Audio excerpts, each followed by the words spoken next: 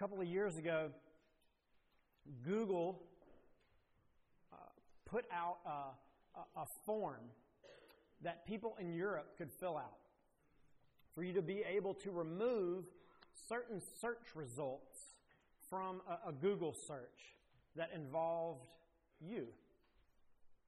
If you fill out this form, you send them in the websites and the search things that come up, you send them proof of your identification and things that you think are embarrassing, things that would be a harm to your reputation, your family's reputation, things that you think might jeopardize your job, your aspirations for politics, or how it might affect your family name. You can ask and request that those things be removed. But it can only happen in Europe, not here. But if it was possible, would you do it? Are there things in your life that as you reflect back on what you've done, not just those goofy middle school yearbook pictures, but actions, thoughts, decisions that you've made, people that you've hurt and that you've harmed, would you want that removed so that no one would see it as they do a search on you again? It would never need to come up. You would never need to fear that coming up and causing you to potentially lose a job or a scholarship, the schools that you want to go to. What about, in addition to that, not just things that people might find, but the things that you might have thought that aren't just things of embarrassment and guilt, but of deep shame that haunt you, that weigh over you. Maybe it's things that your family has done. Is there anybody sitting at your table this past week that you don't want anybody else to know you're related to for what they've done? Or maybe there were people who in years past had sat across from you, but they weren't there anymore because they're not allowed to come around your family because of the shame that they have brought. This morning, we're going to start looking at the genealogy of Jesus from Matthew chapter 1. Genealogy is kind of the Google search of the ancient world.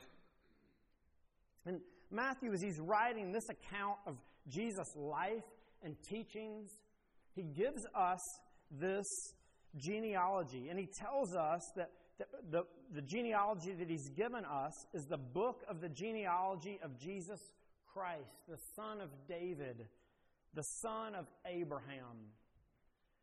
See, Matthew's writing about Jesus, the Christ. It's not a last name, it's a title. The anointed one. Christ in Greek, Messiah in Hebrew, the long-awaited King who would come.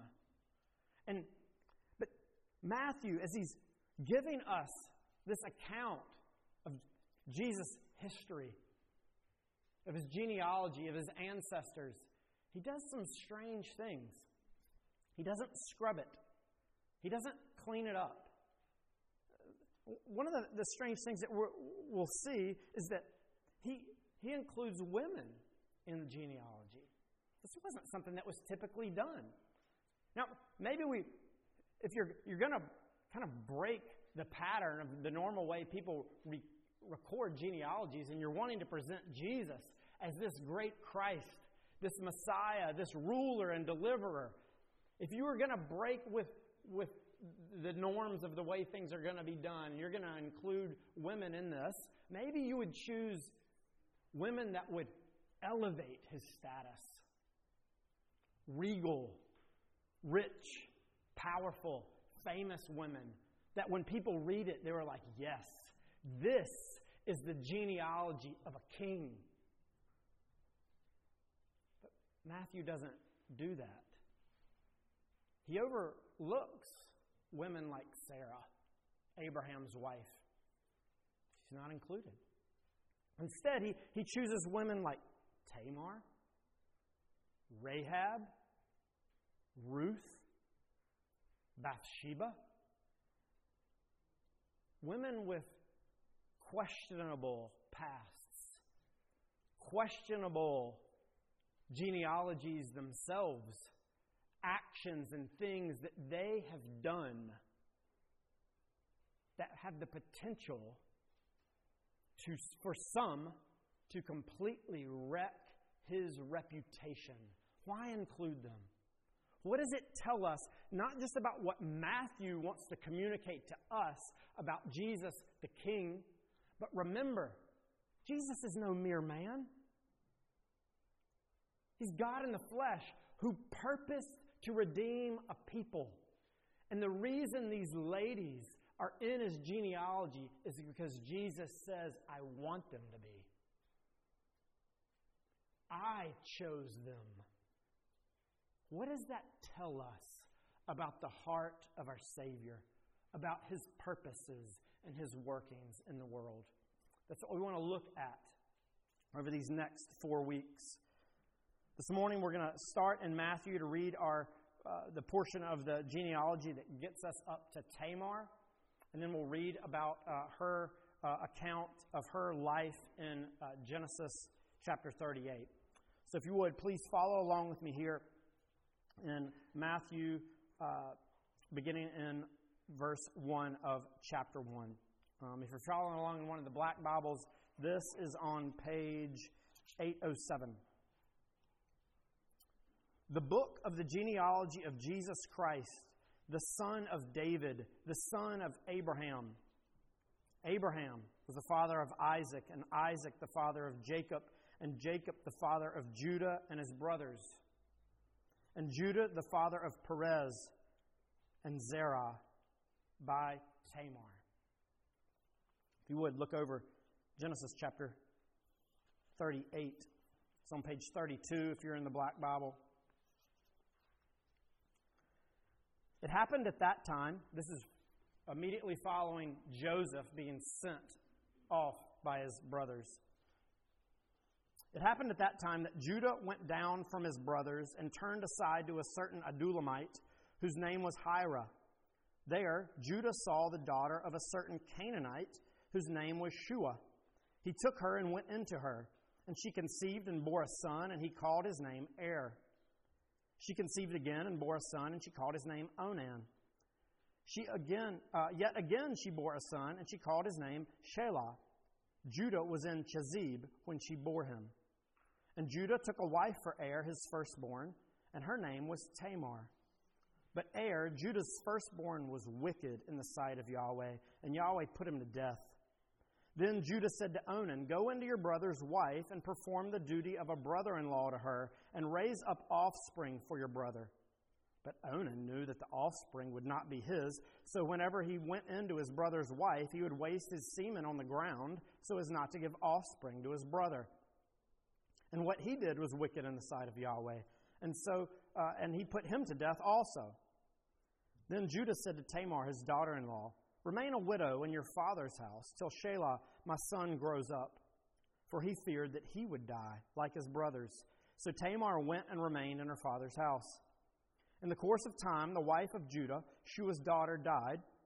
When Judah was comforted, he went up to Timnah to his sheep shearers, he and his friend Hira the Adullamite. And when Tamar was told, Your father-in-law is going up to Timnah to shear his sheep, she took off her widow's garments and covered herself with a veil, wrapping herself up, and sat at the entrance to Enaim, which is on the road to Timnah. For she saw that Shelah was grown up, and she had not been given to him in marriage. When Judah saw her, he thought she was a prostitute, for she had covered her face. He turned to her at the roadside and said, Come, let me come into you, for he did not know that she was his daughter-in-law. She said, What will you give me that you may come into me?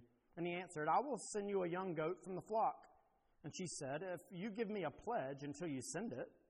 And he said, Well, what pledge should I give you? She replied, Your signet and your cord and your staff that's in your hand. So he gave them to her and went into her, and she conceived by him. Then she arose and went away, and taking off her veil, she put on the garments of her widowhood. When Judah sent the young goat by his friend the Adullamite to take back the pledge from the woman's hand, he did not find her. And he asked the men of the place, Where is the cult prostitute who was at Enaim at the roadside? And they said, "No cult prostitute has been here." So he returned to Judah and said, "I've not found her." Also, the men of the place said, "No cult prostitute has been there."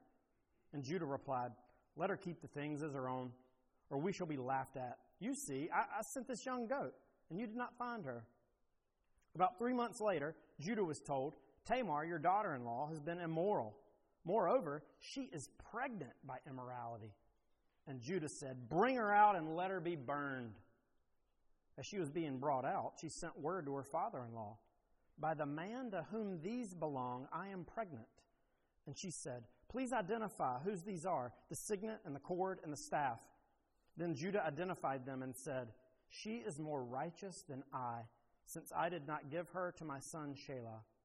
And he did not know her again. When the time of her labor came, there were twins in her womb. And when she was in labor, one put out a hand, and the midwife took and tied a scarlet thread on his hand, saying, "This one came out first." But as he drew back his hand, behold, his brother came out. And she said, "What a breach you have made for yourself." Therefore his name was called Perez.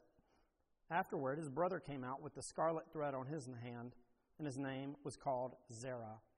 Let's pray. Father, we thank you that you would send your Son to redeem and save your people. We pray this morning that through these genealogies, through reading and digging into your word, that we would know more deeply the heart of our Savior for his people, the heart of our Savior that we might live as his people. Comfort us with the hope of the gospel, we pray. In Christ's name, amen.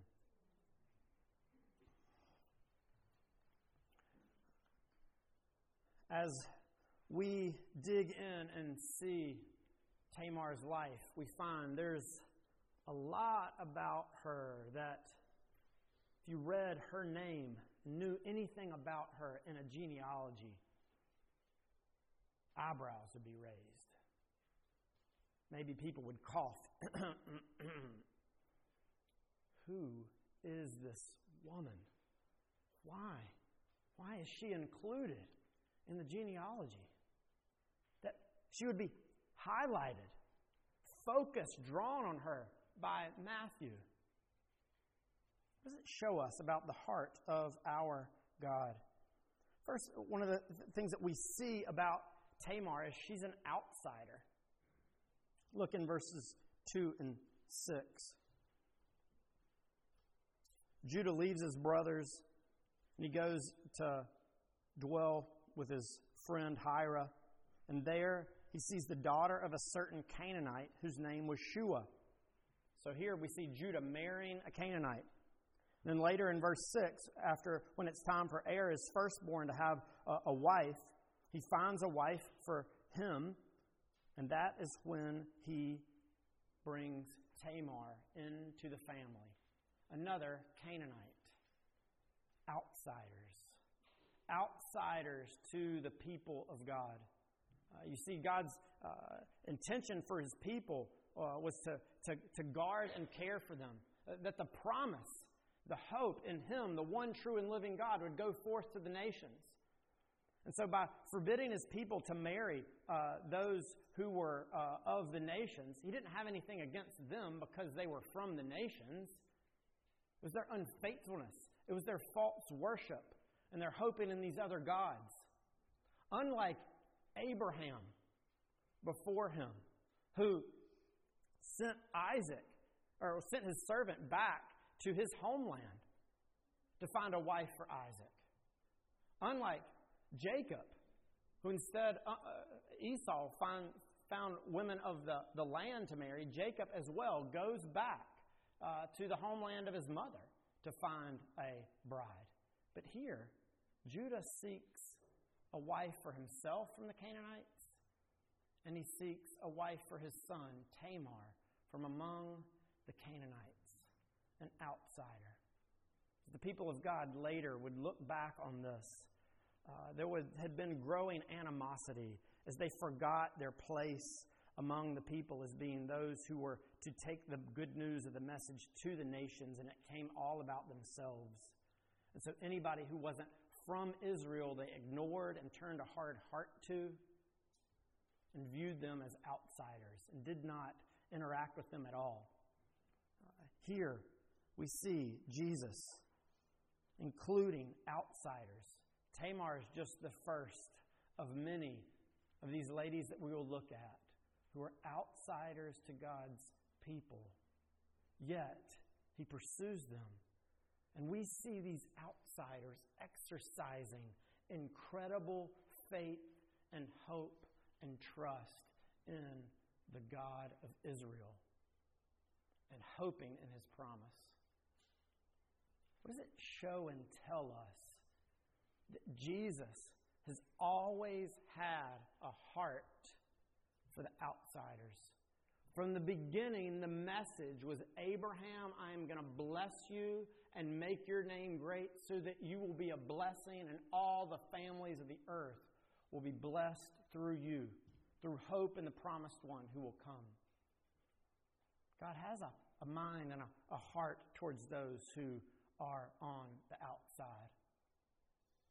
Here He gives Tamar a great place of honor, mentioning her as one of these few matriarchs that are mentioned in the genealogy.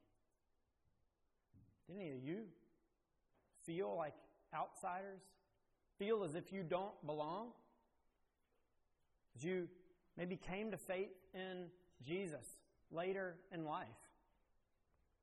You look at other people around you who you hear them tell their story, and they come from, they have parents, grandparents, great-grandparents who knew and hoped and trusted and walked with Christ, and you would say, that's not my story. Do I belong here? Everybody that I'm around seems to know the Bible backward and forward. These names you've been mentioning, Abraham, Sarah, Judah, I don't have a clue who they are. I know who Jesus is. And I've seen little kids at this church that seem to know the names of these people. What does that mean about me? Do I belong? Do I belong in the people of God if that is not my history and that is not my past? It's not just the things that I don't know. What about the things that I've done? But don't you see here? The good news of the gospel is that Jesus extends and pursues those who are outsiders and brings them in. Because notice, Tamar's not a footnote. She's right in there with everyone else. Jesus isn't ashamed to identify with her and saying, I am related to Tamar, the Canaanite outsider, and I want everybody to know because I value her. I love her. I care for her. And if that is you who feel like an outsider, the good news of the gospel of the coming of Christ is He has love and compassion and care for you as well. Also, we see here about Tamar, she's not just an outsider, but she's objectified. Look in verse 8. Then Judah said to Onan, go into your brother's wife and perform the duty of a brother-in-law to her and raise up offspring for your brother. But Onan knew that the offspring would not be his. So whenever he went into his brother's wife, he would waste his semen on the ground so as not to give offspring to his brother. And what he did was wicked in the sight of Yahweh, and He put him to death also. You see, at that time, what was going on is what should have taken place is something called a levirate marriage. When Er died, what was to happen is that his wife, Tamar, was to have been given to Onan, the next brother in line. Not as property, but to care for her.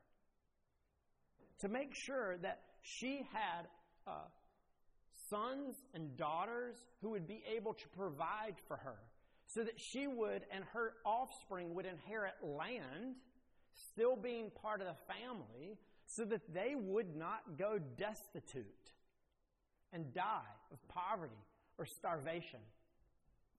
See, Onan, what he was supposed to do is to marry Tamar, and the first child that would come would actually be in part of Er's line. But Onan wants to have nothing to do with this.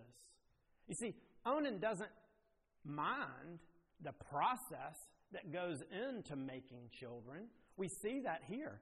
Onan's more than pleased to, many times it says, notice what it says, that whenever he went into his brother's wife, he doesn't mind gratifying himself at Tamar's expense. But what he refuses to do is have offspring for his brother.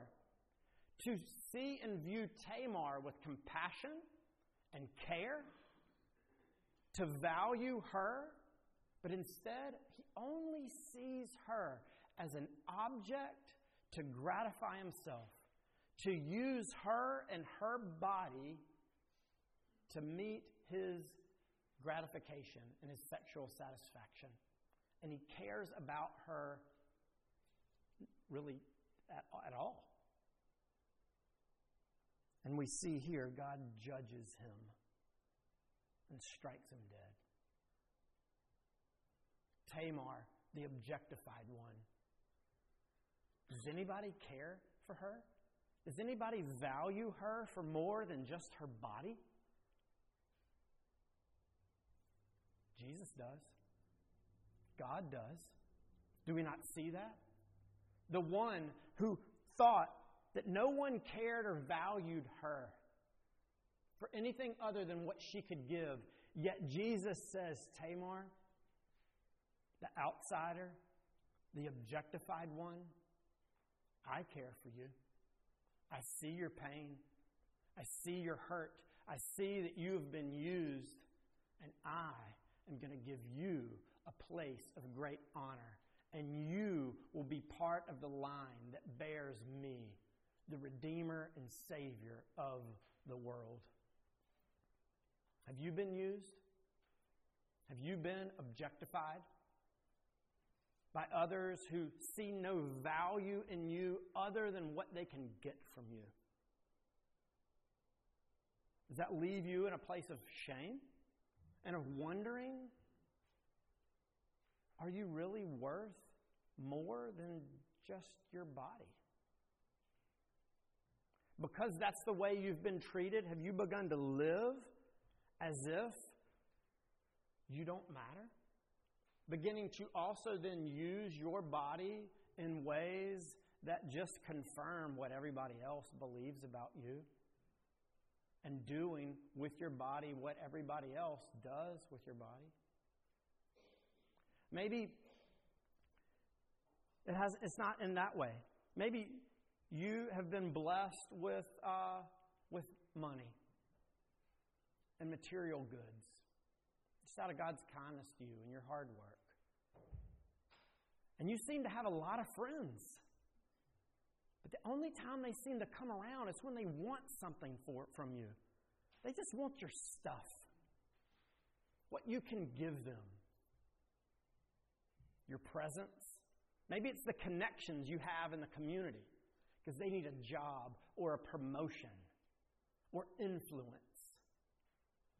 What if that money goes away? What if those connections go away? What if you don't bring gifts this Christmas? How will the grandkids think of you? Do you matter at all? Do you have any worth or any value? It seems like nobody else thinks that's the case. Maybe I don't. Is there anyone who cares for me? Am I worth anything? The good news of the gospel says yes. You are worth more than your body. You are worth more than your stuff. There is one who delights deeply in you, who cares for you, who loves you, not for what you have, but for who you are, and because He has chosen in His grace and in His mercy to place His love upon you. And just like Tamar, He says, I am not ashamed to associate with you. I am not ashamed for any and everyone to know that I am related to you, you are a part of my family, and that I have saved and redeemed you because you have value, not just because you're created in the image of God, but because I love you. That is what Tamar's inclusion in Jesus' genealogy communicates. But also, notice, she's an outcast. Look in verses 11 and 14. Then Judah said to Tamar, his daughter-in-law, "Remain a widow in your father's house till Shelah, my son, grows up." For he feared that he would die, and like his brothers.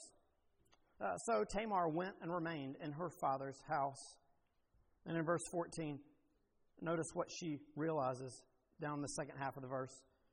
She saw that Shelah was grown up, and she had not been given to him in marriage. Tamar's cast out. Judah has no intention of giving the third son to her. Why? She's damaged goods. She's cursed. Whenever she comes around, bad things happen. Is that true? Is that real? Is there anything wrong with Tamar? No. Who are the ones that were at fault? Er, the wicked one who was struck down by God. Onan, the wicked one who was struck down by God.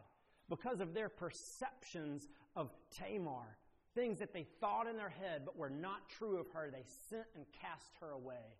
Rumors were flying. And no one wanted to have anything to do with her. And Judah sends her off, away from the people of promise. You're better off, Tamar, going back to where you came from. Go live with the Canaanites. We don't want you around here. You're nothing but trouble. Are you an outcast? Have you been sent away from your family? Have you been cast off by your friends? Have you even, like Tamar, been given a cold shoulder in the church? Because that is what this is, the Old Testament church. But none of those things were ever true. It's people's perceptions, their assumptions about you. And you begin to wonder, is there anybody who wants me? Anybody who doesn't want to send me away, but who wants to draw and include and bring me in? The gospel says yes, there is one, Jesus, who brings in outsiders and the objectified and the outcasts and says, I want you to be a part of my family, and I'm putting my love upon you. This is the good news of the gospel. Maybe you're here and you're a believer, and you've been struggling and wrestling lately to wonder, do I really belong as a part of the people of God? The stuff that I've done in my past, where I've come from, the things I've said, the people I've hurt, the acts that I've committed. There's no way that I belong. Look at all these other people. They have it all together. Guess what?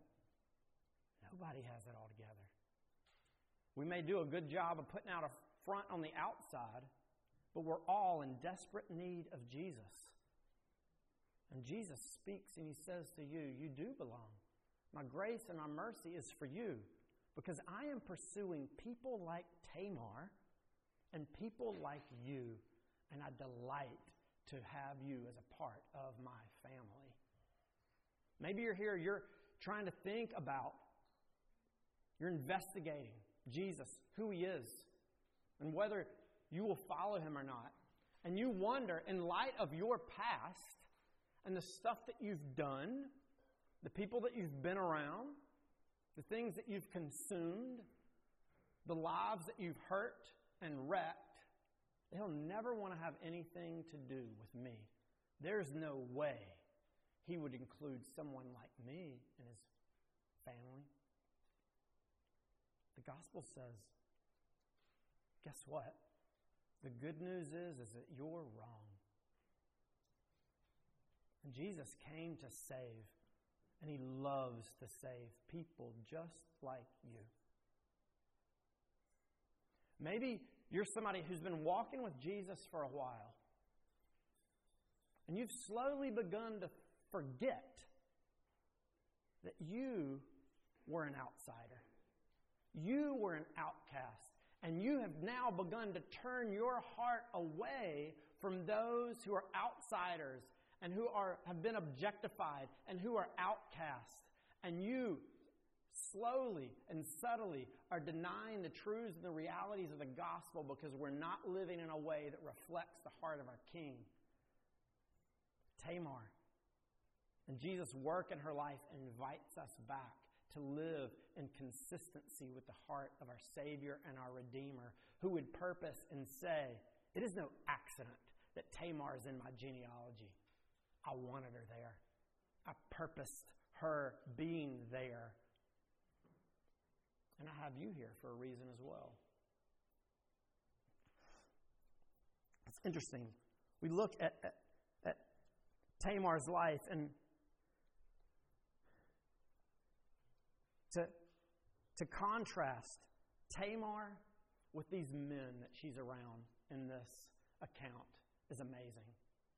Because what we're going to see is she is one of great faith, and they are full of unfaithfulness. Just quickly, let's look. We can just review it. It doesn't take us long to see this in their lives, does it? Er, struck down by God because he's wicked, it tells us in verse 7. Well, what about Onan? In verse 10, what he did was wicked, and the Lord struck him down as well. These men are completely unfaithful. So unfaithful that God says, I'm taking you out now. We're not waiting until Jesus comes back. But then to look at Judah. Judah's story up to this point has been full of one who is living a life of unfaithfulness and unrighteousness. Just before this, he's part of the ones who sells his brother to traitors because they're jealous of him. In this account, not only has he married a Canaanite, but he's failing to discipline his sons to point them to the character of the God who has saved and redeemed them. Not only that, remember the promise that was given to Abraham, that was given to Isaac, that was given to Jacob and his 12 sons, one of whom is Judah, that the nations will be blessed through you, that you have the privilege of the promised one coming through one of these 12 sons. And Judah says, I don't care. I don't care. I am willing to let my line die out. That's how little I value the promises of God. I would much rather, Tamar, you leave and go away. I'm not going to have any other children through my other sons. And left to Judah, the tribe would have died here. Not only that, Judah completely is a self-righteous hypocrite. Why do you think Tamar dressed up like a prostitute? She knew her father-in-law well. Not only was she dressed as a prostitute, she was dressed as a cult prostitute, it tells us. So not only was Judah involved in sexual immorality, Judah was involved in false worship. And this was common practice for him. He also didn't care to honor his son or to care for his daughter-in-law. What he communicated to you is, and again, he completely missed it, I would rather send this woman who I've brought into our family away. You're better off with the Canaanites than you are among the promised people of God, Judah says by his actions.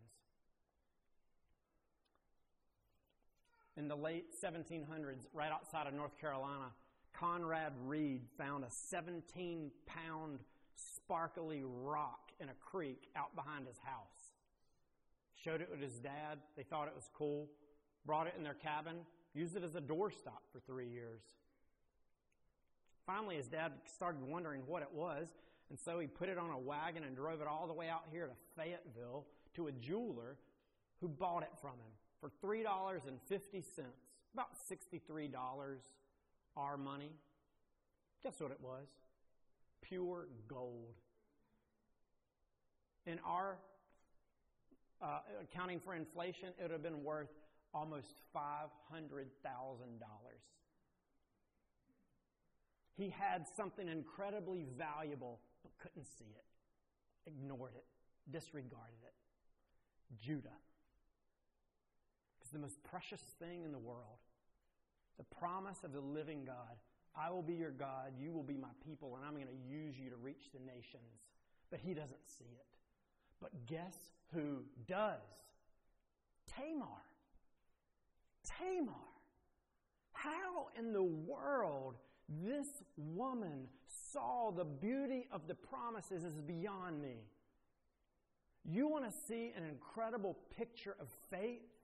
Look at no one else but Tamar, who through the unfaithfulness and the abuse and the ridicule and the neglect saw what missed, saw what Onan missed, saw what Judah missed, and said, this God is worth clinging to and pursuing. His promises are valuable, and I am not going to let them go to the wayside. You may not want to do it, Judah, but I am not letting you off the hook.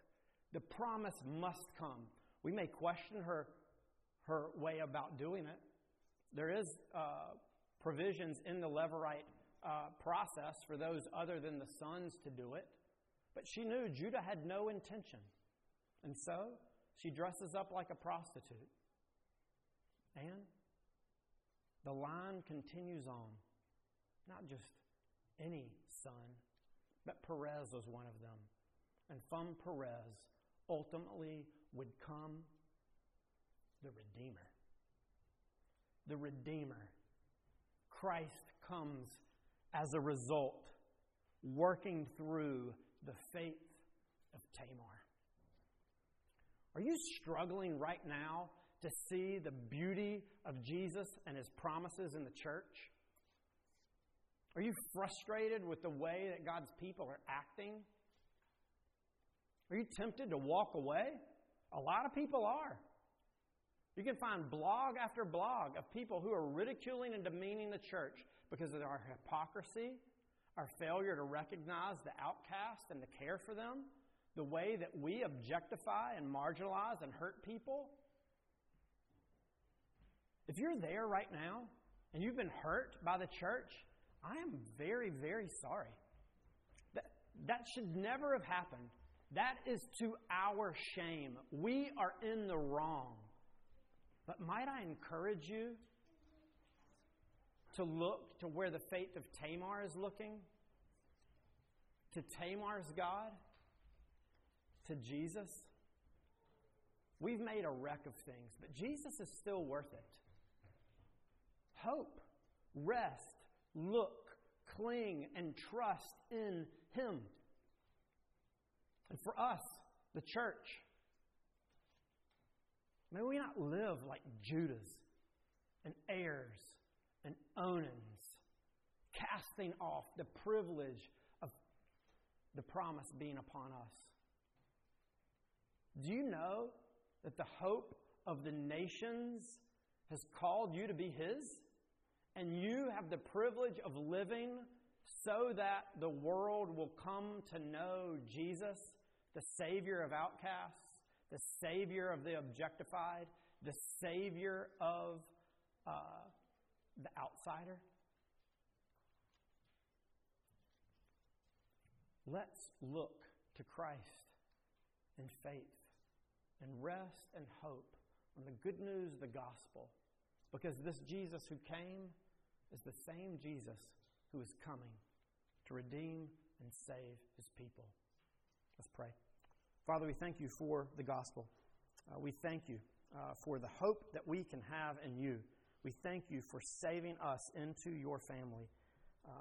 Please continue to turn our hearts and our minds that we would cling to You, rest in You, and live for You. In Christ's name, amen.